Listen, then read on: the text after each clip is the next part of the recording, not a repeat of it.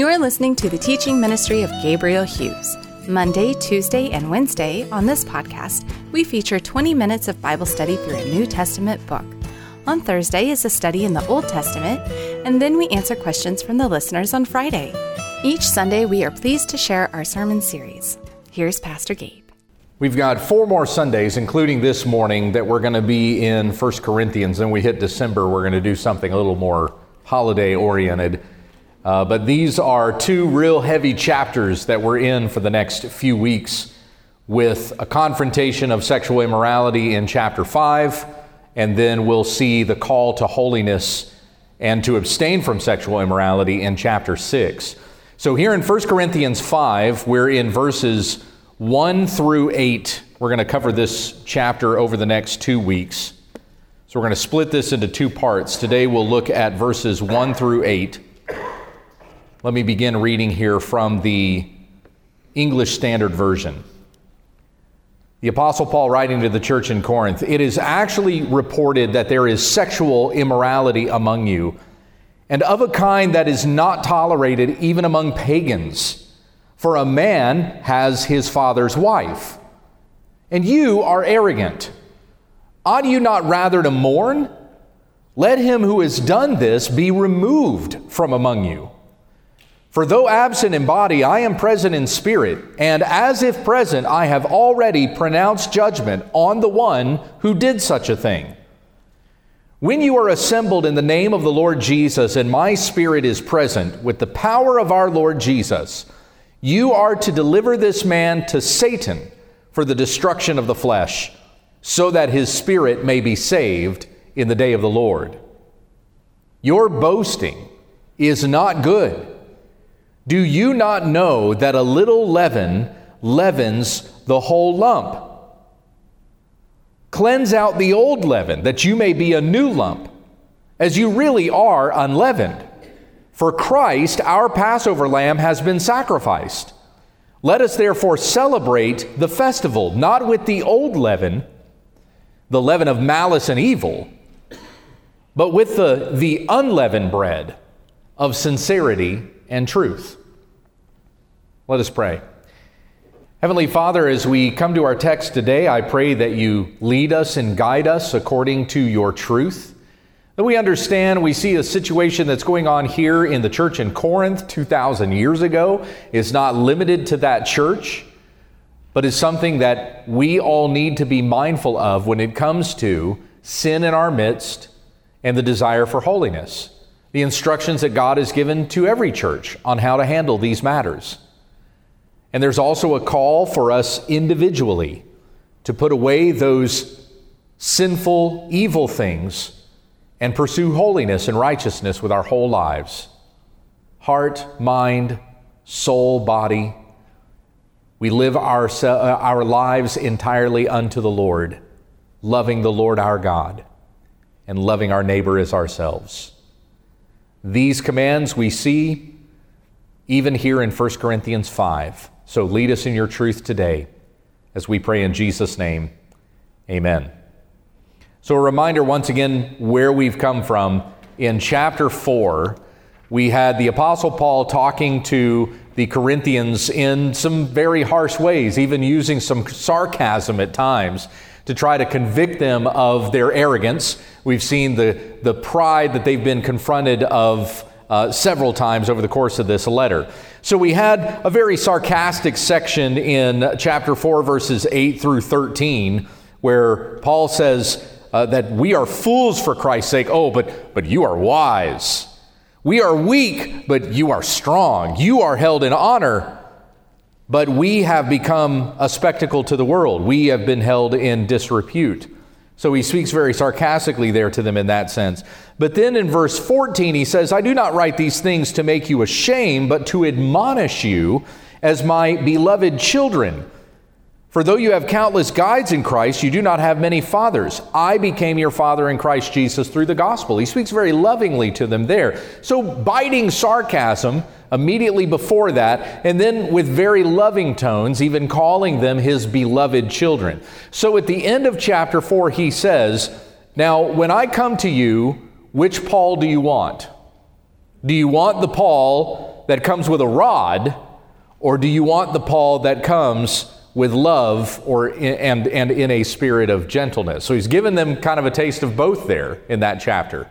Very biting sarcasm, treating them with a rod, and then with love and affection, treating them gently.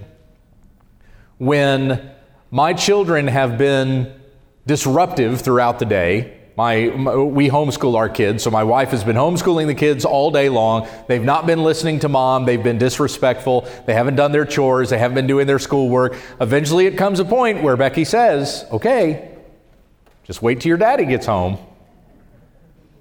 If you won't listen to me, you can talk to your dad. And they know that means a spanking. Some sort of corporal punishment is coming when dad comes home. So then my children are faced with a decision. Which dad do we want when he gets home? Do we want the dad who's ready to come home, he's done with work, and he wants to play with the kids and laugh and have fun? Is that the dad we want? Or do we want the dad who has to come with punishment? Because that's what's needed. That's what the situation calls for. That's the behavior. That's what they have earned because of their attitude during the day. So Paul kind of presents the same thing to the Corinthians here. Now he's given them a couple of examples of that. Paul with the rod, Paul with gentleness. But here, what do you think his attitude is in chapter 5? He's coming back to the rod, right? Now this is like a father here. He's still being very fatherly with this. As we read about in Hebrews 12, the Lord disciplines those he loves. If the Lord, did I say Romans 12? Hebrews 12. What did I say? Anyway, Hebrews 12 is the chapter.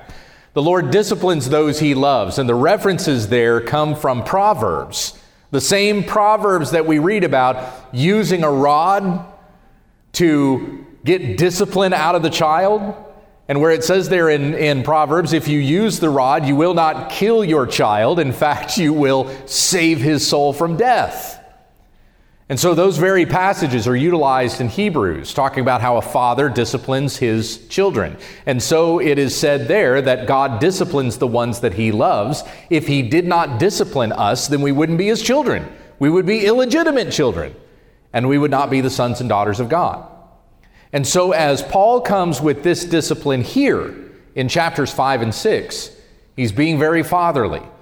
He's being very affectionate with this church, but he's giving them the opportunity to take care of these problems that they have in their midst that they're not doing anything about. As a matter of fact, they're being so arrogant that it's like they don't even care that this is going on. You have a sin that is happening in your midst that even pagans know is bad, and you're not doing anything about it. So he's giving them the opportunity to mourn over this and respond the way that they should with regards to the sin that is going on, so that when he comes, he doesn't have to be the guy that does that. And so when Paul comes back to you, you get to have the wonderful fellowship. We don't have to deal with some of these disciplinary issues. You've already taken care of that. So it's like Paul is kind of presenting, which apostle do you want when I come to you? The one who brings the rod, or the one who comes with affection and fellowship?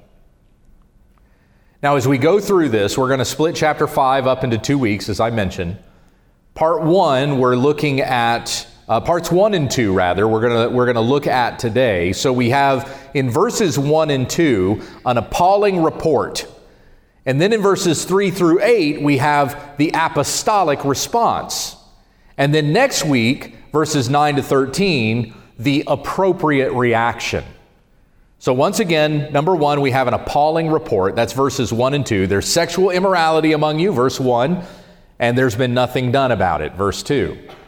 And then in the second part, verses 3 through 8, you have the apostolic response. This is Paul as an apostle, as a messenger of Christ, telling the church what they're supposed to do. Sin must be dealt with immediately, verse 3. Sin must be dealt with authoritatively, verses 4 and 5. Sin must be dealt with in the interest of purity, verses 6 through 8. So let's come back to the top here, chapter 5, verse 1, as we go through our text together. Paul says, it is actually reported that there is sexual immorality among you. Now, when we're talking about a report, we're probably going back to Chloe's people informing Paul as to the things that were going on in the church in Corinth. This was back in chapter 1, verse 11, where Paul says that Chloe's people has come to me and has reported to me on things that are happening there in the church. So it's been reported to me within that report that there is sexual immorality among you. Now, I made the joke when we were back in chapter 1 that when Paul says Chloe's people is reported to me, like everybody's head in the church turns to Chloe's people. Oh, really? Chloe's people have given you a report.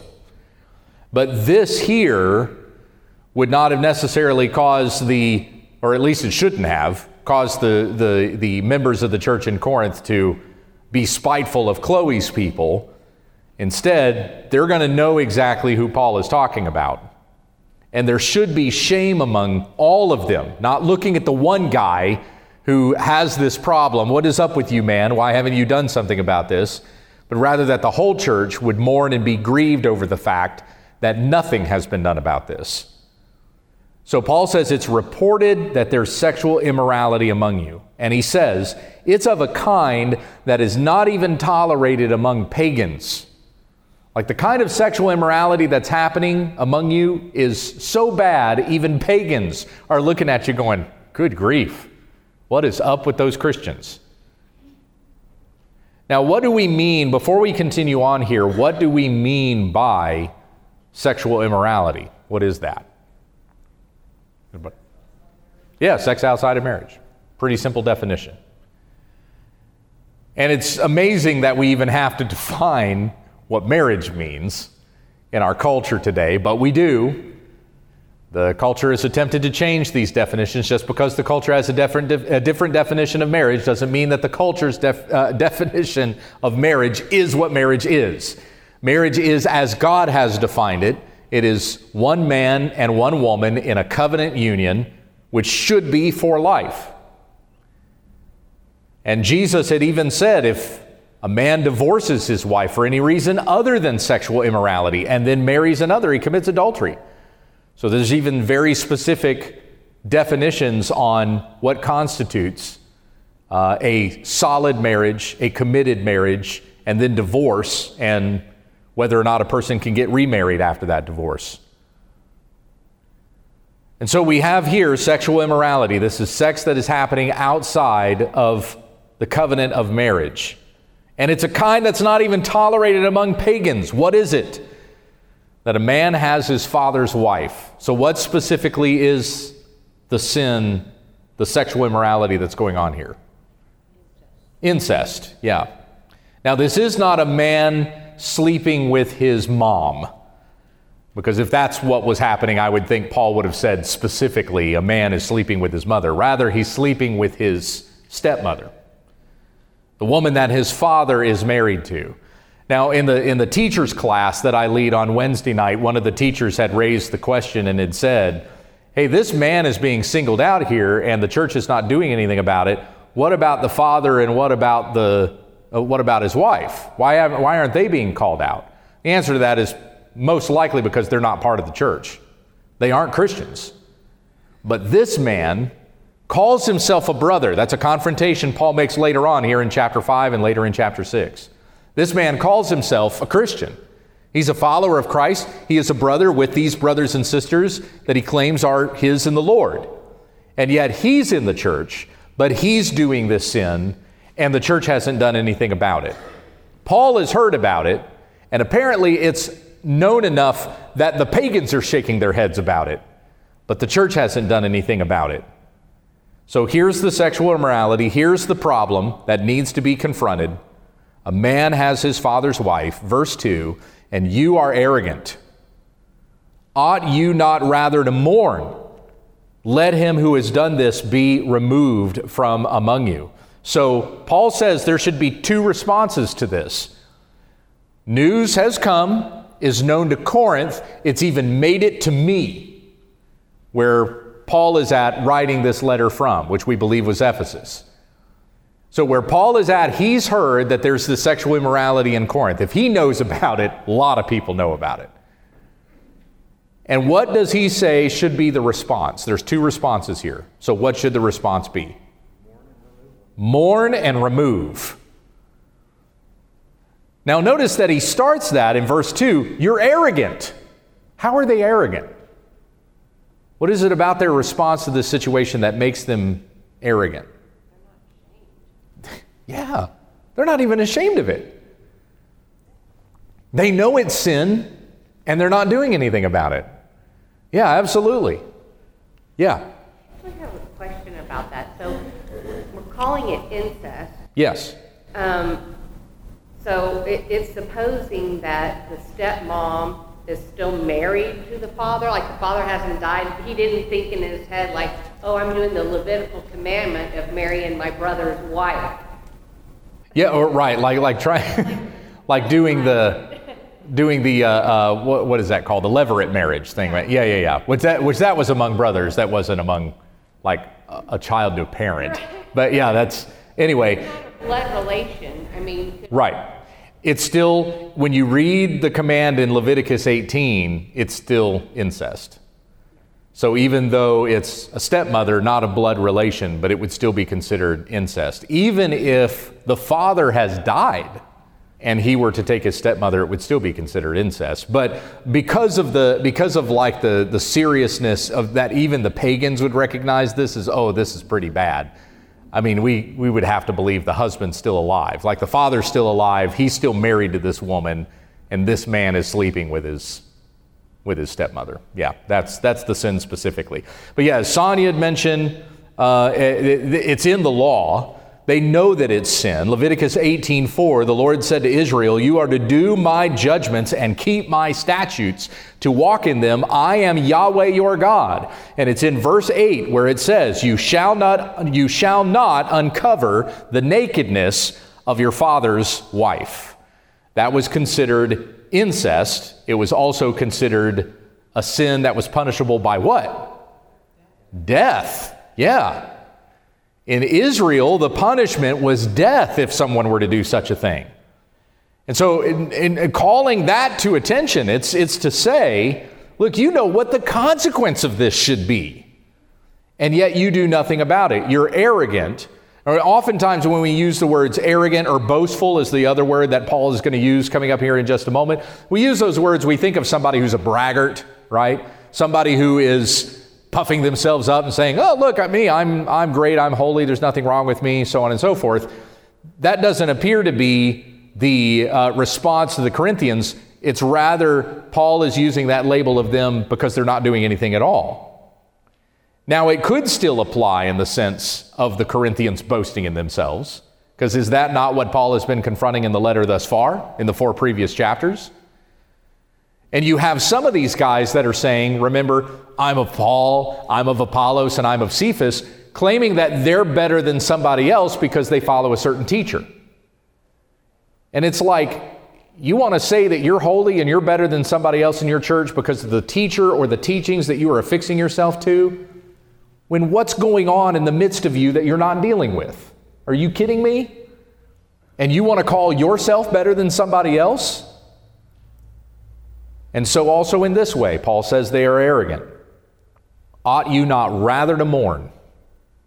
Should that not be your attitude? And let him who has done this be removed from among you. Michael Pettit and I were talking a little bit before Sunday school because, of course, he's going to his class and he's teaching on this same section today. So we're talking about some different things that we were about to bring to our classes. And one of the things that he considered earlier this week, listening to a sermon from somebody else, and then I had mentioned I'd done a video on this myself. One of my What videos is on this. But there's so much sexual immorality in the world today. It is so extremely easy, even among Christians, to become desensitized to it because we're surrounded by it all the time. It's everywhere. Now, you can pass by billboards of it on your way to work. And you just kind of get used to, well, there's that billboard again. And so we just kind of let it go. We let it go by. We become desensitized to it. And then the gravity of it doesn't even necessarily weigh on us so much anymore. Yes, sir. The steps we've gone today in this woke generation, if you take a stand in the church, then the people to the outside say, well, you're just not, you're not woke. You're not really supposed to criticize stuff. Yeah, right. We're not even supposed to be critical on those things. Yeah. Michael said that he listened to a sermon from John MacArthur he believes was from the 70s. Of course, because John's been teaching for over 50 years, so he's got sermons going back that far. But he believes that the sermon that he listened to from MacArthur was that old, about 50 years old. And in the sermon, MacArthur said, "We have seen sexual immorality in this decade that we didn't even think was possible in our nation." 50 years ago. And where are we at now? Now, the common belief in the culture is that men can get pregnant, or that a boy can become a girl. I mean, the level of sexual immorality that we've come to now in the last 5 decades, we didn't even think was possible 10 years ago. Yeah, it's amazing how fast this has gone. Yes, sir? Sodom and Gomorrah just makes it look like nothing. Oh, yeah, right. We would make Sodom and Gomorrah blush. Yeah, they would look at us and go, whoa, we weren't that bad. Yeah, exactly. Yeah. Hey, judgment by fire is coming. Believe it. For we've read that even in 2 Peter chapter 3, that the heavens are being stored up with fire for the day of judgment that is coming. So here Paul says to them, you've become desensitized to this, you've become arrogant, and ought you not rather to mourn? So it's very easy among us to even come to this place where we just kind of become desensitized to it. It's the way of the culture, it's the way everything is. Why should we be surprised by it? But as MacArthur said, this very same sermon that Michael Pettit had listened to, and like I said, I did a video on this too and mentioned the same thing in my video. The ability to grieve over this and to be shocked by it and even disgusted by it, that's a gift of the Holy Spirit. And if we look at stuff that's going on in the culture and we're not appalled by that, you have to wonder how much your thinking and your heart is being influenced by the Spirit, how much has been desensitized by the culture. Now, we're certainly grieved by what we see in the culture, but it's a different kind of grief than when we see it in the church, right? Doesn't it feel? It feels different. It's the same as if a sin were to happen in your own house. You hear something that happens with the neighbor, well, you might be grieved over that. But when the same sin happens in your own house, it's a different kind of grief. And so we have the same thing going on here with Paul telling the church, you ought to be grieved over this. Because it's going to be the grief, it's going to be the mourning that precedes the action that needs to be taken. The action's not going to be taken if there's not grief in there over the sin. So mourn over this sin, that's the first action, and then the second being, let him who has done this be removed from among you. Purge the evil person from among you is specifically the command that Paul uses, that he quotes from the Old Testament in verse 13. So if you'll look at this chapter as kind of a whole, like I said, we won't get through all of it today. We're only through 2 verses here. But you'll notice that it's bookended by this command. In verse 2, remove the person who has done this from among you. And then in verse 13, purge the evil person from among you. So you have this same command at the start and at the close of this particular chapter. This is the action that should be taken, but this is what you are too arrogant to do.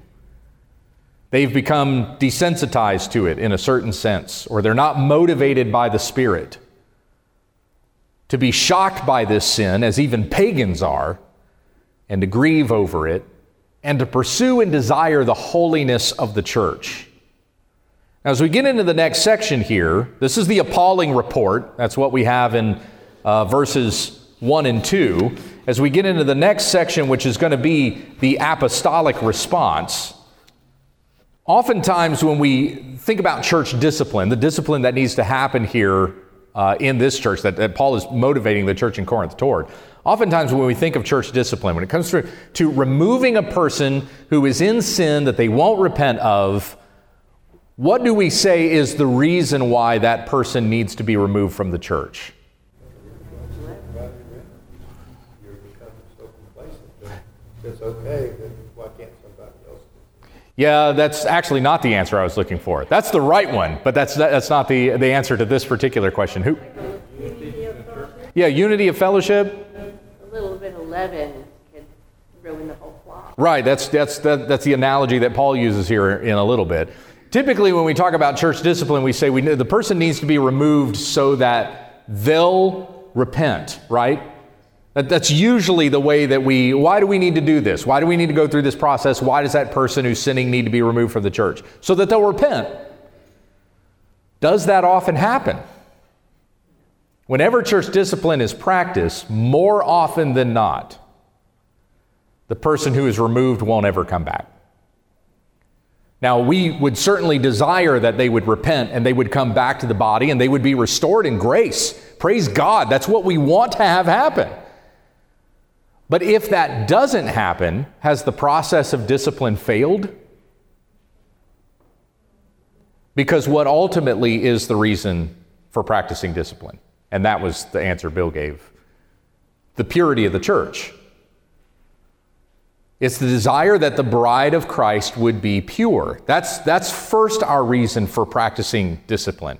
To obey the Lord for the purity of His bride. But then we would also desire that the effect of that would be the person removed would mourn over that and would repent and desire restoration. You're right. I was wicked, and it was a sin of such a degree that I couldn't be part of the body. In my sin, I'm separated from Christ. Anytime we sin apart from Christ. We don't sin with Christ. So I recognize that my sin separated me from the body of Christ to the point that actually had to be the action that needed to be taken, and I was removed from the body. And so I mourn over that, and I repent, and that person comes and seeks restoration, and they're restored. They're restored to the body. That's what we would hope to have happen. Paul even says that should be the desire for this man as well. You should have the desire for the purity of the church, and you should have the desire that this person would be saved in the day of the Lord. So let's go on to the next section, the apostolic response in verses 3 through 8. Paul says, "For though absent in body, I am present in spirit, and as if present, I have already pronounced judgment on the one who did such a thing." Okay, this is not Paul saying, it's not some Jedi trick where his body is in Ephesus, but his spirit's over here in Corinth, and he's with them, and just ignore the blue ghost that's sitting there in the front pew. That's not what Paul is referencing, but rather that his spirit is vexed over what's happening in the church in Corinth. And if I could be there, if I was right there with you, I would be mourning with you, and here's the judgment that I would make. And so that's what Paul means by with them in spirit. The same things that should be afflicting their hearts are the things that are afflicting his heart. In 2 Corinthians chapter 10, he talks about, or I think it's chapter 11 rather, but he talks about how one of the daily burdens that he feels is his anxiety for all of the churches. In other words, all of the churches that Paul has planted, where he spread the gospel and a church was planted there, he feels this daily anxiety for them, and that he's constantly praying for them. God, may your spirit be with them. That this church would continue, that it would persevere even in the midst of persecution, that they would not shrink back, that they would not lose their grasp on the gospel. Paul has that earnestness for those churches that he has been so affectionate toward. And so he expresses that same kind of affection, though in a different way, here for this church, where he's talking about, I'm absent in body, but I'm with you in spirit.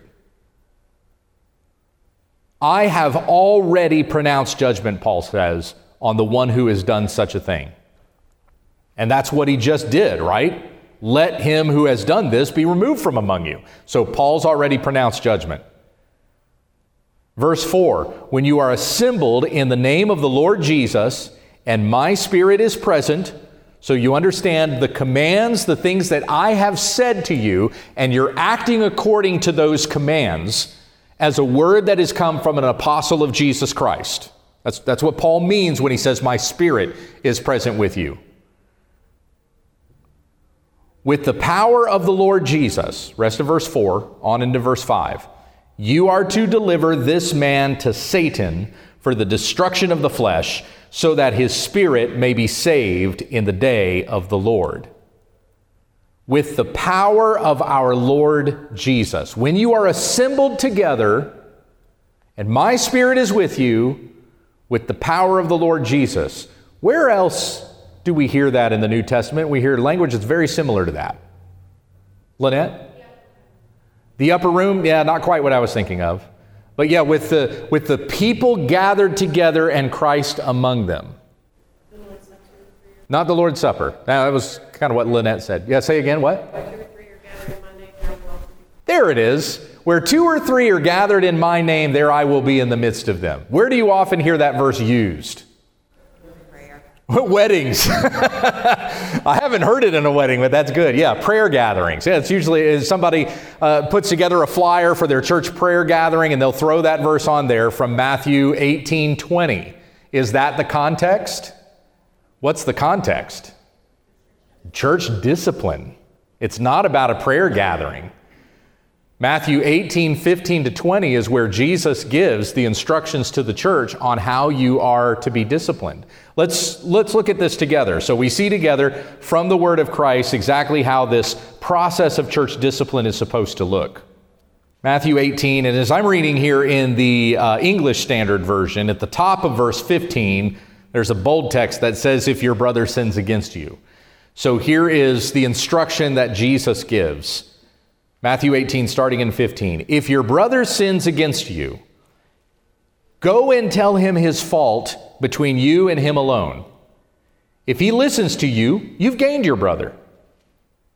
But if he does not listen, take 1 or 2 others along with you, that every charge may be established by the evidence of 2 or 3 witnesses. If he refuses to listen to them, tell it to the church. And if he refuses to listen even to the church, let him be to you as a Gentile or a tax collector. In other words, let him be to you as an unbeliever. Let's finish up verses 18-20. Truly I say to you, whatever you bind on earth shall be bound in heaven, and whatever you loose on earth shall be loosed in heaven. Again I say to you, if 2 of you agree on earth about anything they ask, it will be done for them by my Father in heaven. For where 2 or 3 are gathered in my name, there am I among them. So what's our context there with verse 20? What's being said by Christ? Say again. He's there. Like if you have to discipline somebody in sin and be removed from your midst, don't be timid in this. Don't be thinking to yourself, are we dividing the body of Christ? Jesus is saying, I'm right there with you. And the judgment that you have issued, if it's been according to the Word of God, the judgment that you've issued has been my judgment as well. And so Paul, using that same language in 1 Corinthians 5, it's as though I'm there with you. I've already issued judgment. And so let the judgment you issue be reflective of the judgment that Christ has issued and the judgment that his apostle has issued in the name of Christ. Make sense? Now, this is complicated. The church discipline process that we have here is not fun. I don't think anybody wants to have to go through this process. Matthew 18:15-20. We're not going to go into this today. There may be another day to talk about this. I think we talked about this actually when we were in 2 Thessalonians chapter 3. We discussed this a little bit. But there are actually 3 different discipline processes, all with the same desire and the same goal and the same end, but just with different steps. What we're reading here, this is the main disciplinary process. So more often than not, when a church is practicing church discipline, this is the process that's going to be followed. Matthew 18:15-17. This is a 4-step process. So it's you confronting the person who's in sin, that's step 1, but they won't listen, so you bring 2 or 3 others along with you, that's step 2. But they won't listen to them, so you bring it before the church, that's step 3. And bring it before the church, by the way, may not necessarily mean somebody standing up here and saying to the entire congregation. It could be going to the elders. So it just kind of depends on how you would translate that or understand that with going before the church. Does it mean the entire body, or does it mean the elders? And then maybe the elders will bring it to the entire body. That's step 3. And then the 4th step is they won't listen even to the church. And so you must treat them as a Gentile or a tax collector. They must be removed from your midst as if they were unbelievers. Now, we have the instruction given in 2 Thessalonians 3 that we are not to regard them as an enemy, but warn them as a brother. So the testament as to whether or not they're truly a brother or sister in Christ is going to be, how are they going to respond to that? When being removed from the body, are they going to grieve over that and repent and come back to restoration, or would they be completely removed from the body? Yes, sir. Can a church who doesn't practice membership really go through the discipline process, though? It's a great point. Yeah, you need to have membership in order to practice the discipline process. And that's another reason why membership is so important. We don't have membership explicitly mentioned in the New Testament, although there are plenty of passages that we could go to that would certainly be an argument for membership. There's other places where Paul talks about keeping lists, like for example in 1 Timothy chapter 5, where he says one of the things the church should do, keep a list of all your widows. Make sure the widows are cared for. Well, how do you know who those widows are that need to be cared for if they're not members of the church? How do you know who's qualified to be elder or qualified to be deacon if they haven't been members of the church and you've not seen their behavior and be able to test them according to the qualifications that are given? Anyway, all of that to say, yeah, membership really is a prerequisite to discipline. That's the word. Membership. They had membership. Yeah, they had membership. That's just the word we use, right? Yeah, absolutely.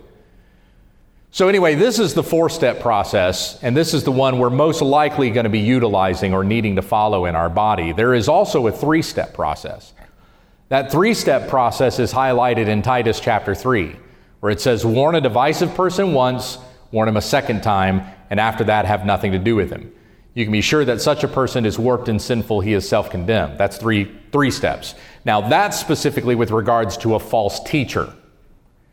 So that's somebody who is speaking something heretical that's actually dividing the body. He's been warned. What you're saying is dividing this body. It's not bringing us together in unity. Remember back to chapter 4, verse 6 of 1 Corinthians, where Paul said, don't go beyond what is written. The result of that is that the people get broken up. There's division among you when you go beyond the scriptures. So you warn a divisive teacher once, you warn him a second time, and then if he still won't repent, he's to be removed. And there's your 3-step process, something that would be exercised on a teacher in a slightly different way. But then there's a 2-step process. And what we're reading here in 1 Corinthians is really the 2-step process. The sin that this man is guilty of is not secret. So this is not the kind of a thing where you've seen your brother sinning and not everybody knows about it, so you go to your brother and you just talk between you and him alone, and if he repents, then you've won your brother over. The step that Jesus gives there in Matthew 18:15. This is now a sin that's known by everybody. Even the pagans know about it, and they're going, man, those Christians. And so what is the 2-step process? You mourn and you remove him. And it's in the being removed from the body would be the step where hopefully this man would grieve over the sin that he's done. And he would repent and come back to restoration. Notice here that when Paul gives these instructions to the church, he does not say to them the guidelines that we have in Matthew 18:15-17. The principles are still there, but it's not, hey, has any one of you gone, like, is there one person that's gone to him and had the private conversation, you and him alone? Have you gone through this process yet? This is a public sin. It's known to everybody. Here's how it's to be dealt with. And so in verse 5, you are to deliver this man over to Satan for the destruction of the flesh, so that his spirit may be saved in the day of the Lord. Now, what does it mean, deliver this man over to Satan? This is something that Paul has used in other places. In 2 Timothy chapter 1, for example, he mentions a couple of teachers that he had delivered over to Satan. It means to put out of the church. Very simply, that's what it means to deliver a person over to Satan, that they would be removed from the church. It's likened to the scapegoat that was sent out of the camp of Israel to Azazel in Leviticus 16:10. By being put out from the body of Christ, the sinful man was to learn that sin separates one from a holy God and from his people who are to be holy. This is so the man would grieve, repent, and be restored. But also so that the rest of the body would recognize and be in fear. If this person can fall into that sin, I can fall into that sin too. And so we need to be watchful of ourselves. The instructions that Paul gives to the Galatians, in Galatians 6:1, if you see anybody that's going astray, correct that person in a spirit of gentleness, but keep watch on yourselves lest you too be tempted. So don't ever come at this with an attitude of, I'm holier than you and you need to listen to me, but recognizing any one of us are just as capable of falling into sin that needs correction such as this. So that we likewise by this testimony would be in fear and desire holiness. What about the next part of that instruction there in verse 5? You're to deliver this man to Satan for the destruction of his flesh. It does not mean that the man would die, or else Paul would not have also hoped that his spirit would be saved. Destruction of his flesh doesn't mean when a person needs church discipline, we're dragging them out to the parking lot and stoning them. Okay, this isn't theocratic Israel in the church here. Although that same instruction that was given to Israel, that you were to put that man to death, we're practicing that in a spiritual way within the church. He was to suffer the consequences of his actions, and in so doing put to death the fleshly appetites of his carnal affections. As Colossians 3:5-6 says, put to death therefore what is earthly in you, sexual immorality, impurity, passion and desire and covetousness, which is idolatry. On account of these, the wrath of God is coming. What is the next part of that? You deliver this man to Satan for the destruction of his flesh, so that his spirit may be saved. Means that he might be corrected and humbled and returned to the path of righteousness. The intention is not to be vengeful toward him, but to recover and save him from ruin. Again, Galatians 6:1.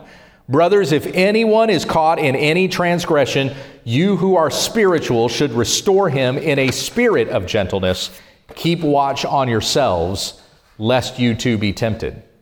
And the last part of that verse, that he may be saved in the day of the Lord, means that on the day of Christ's return, that man will be gathered up with the rest of the saints, for his sins have been forgiven, and he was found to be with Christ and not with Satan. So there is a desire that he would be restored. But again, not the main point. The main objective is obedience to God in the purity of his church. And that's where Paul goes next with this analogy that we have in verses 6-8. Look at this with the analogy of the leaven. Your boasting is not good. Paul comes back again to confronting their arrogance. Your boasting isn't good. Do you not know that a little leaven leavens the whole lump? Cleanse out the old leaven, that you may be a new lump, as you are really unleavened. You are really unleavened. For Christ, our Passover lamb, has been sacrificed. So let's stop there for a moment. When we're talking about leavened bread, what are we talking about? Not yeast. Okay, not spiritual application yet. So literally, what are we talking about? What is literally leavened bread? It's not yeast. No, it's not. What's that? Yeah, spiritually we're talking about the body. I'm talking about what is leavened bread. There you go. Yeah, like a sourdough. Yeah, it's a fermented dough. Now, what's the difference between? Did you say it and I wasn't listening to you? Okay. Anyway, it's a fermented dough. Anybody who's a baker or bakes bread, what would be the difference between a fermented dough and a dough with yeast in it? Calories, okay. Yeah.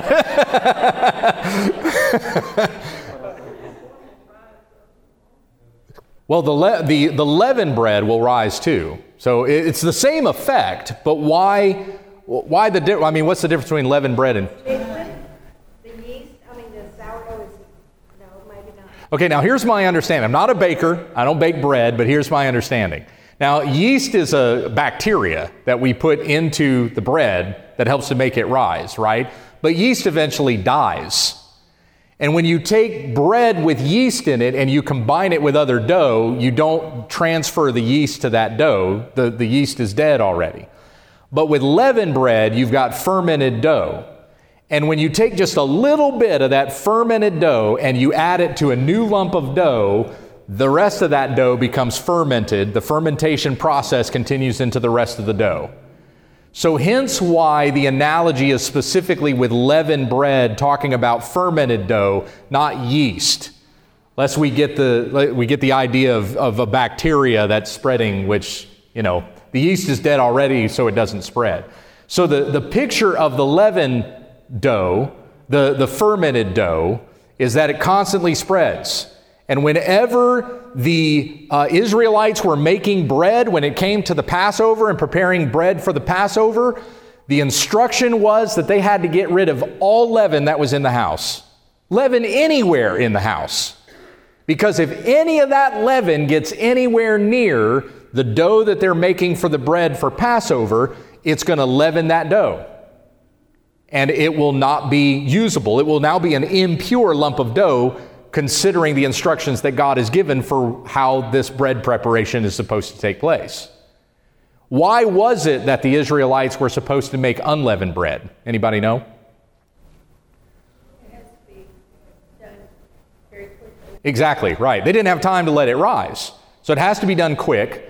They have to be ready at a moment's notice when God says go. He even said you got to have your sandals strapped and your staff in hand. So when he says go, you're ready to gather up your unleavened bread. Doesn't have to wait for it to rise. We can take our bread with us and we can go. And this was all part of Passover. And then from that point on, every time they celebrated Passover, they were supposed to follow those same instructions with regard to the leavened bread. But having unleavened bread. Because it was in remembrance of Passover, which ultimately, okay, now let's get into the spiritual application, which ultimately Passover is pointing to what?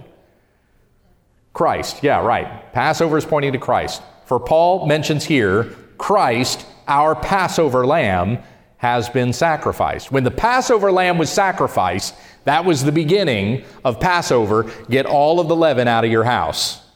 Christ, our Passover lamb, has been sacrificed. Get the leaven out.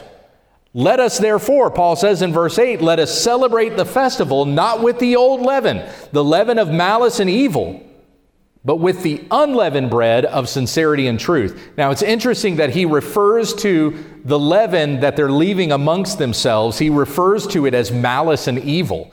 Malice is like what? Yeah, spite, like hatefulness toward another person. The fact that they won't do anything with this guy who's in this sin that the judgment of God is coming against, according to what we read in Colossians 3:5. Because they won't do anything about this, it's as though they have malice toward that guy. They don't really love him because they're letting him continue in that sin that would be unto his own destruction unless he repents of it. And so don't celebrate with the old leaven of malice and evil, but with the unleavened bread of sincerity. Ought you to mourn? And truth. Remove that man from among you, as was even instructed in the law. Now, we're out of time. That's as far as we're going to get today, but we'll come back to this again. We'll begin with the analogy again next week. Study up on your leaven. Okay, Gabe. Yes, ma'am. That bread that you're talking about that goes, people give you the recipe. It's actually called friendship bread. Oh, great. Okay. Which is, you take a little bit of dough and then you make 10 other loaves. Right. Friendship bread. It just multiplies. Exactly. Let's pray and then we'll be dismissed. Heavenly Father, we thank you for what we've heard instructed here in the Word. It would be easy for us to look at this and say, boy, those Corinthians. But surely we understand that sins even such as this exist even in the church today, perhaps even within our own midst. Maybe it's not as public as what was going on in Corinth, but there is sexual immorality. There are people here who are entertained by sexually immoral things, and they're desensitized to it. Some engaging with their bodies in sexual immorality. And as Paul will say later in chapter 6, flee from sexual immorality. Do you not know that your body is a temple of the Holy Spirit whom you have from God? So may we not become desensitized toward this. May we not become so arrogant to think that that's somebody else's problem, somebody else is dealing with this. But where we see these things even in our midst, may we be patient and obedient to confront those things according to God's word. We mourn over it. We desire to see the purity of the bride of Christ. And may all of our souls be saved for the day of the Lord, that we would be standing with you in your eternal kingdom and not in the midst of the destruction that is coming against this world and the kingdom of Satan. Forgive us our sins. Lead us in paths of righteousness for your name's sake. It's in Jesus' name that we pray. And all God's people said, amen. Thank you. Go with the Lord.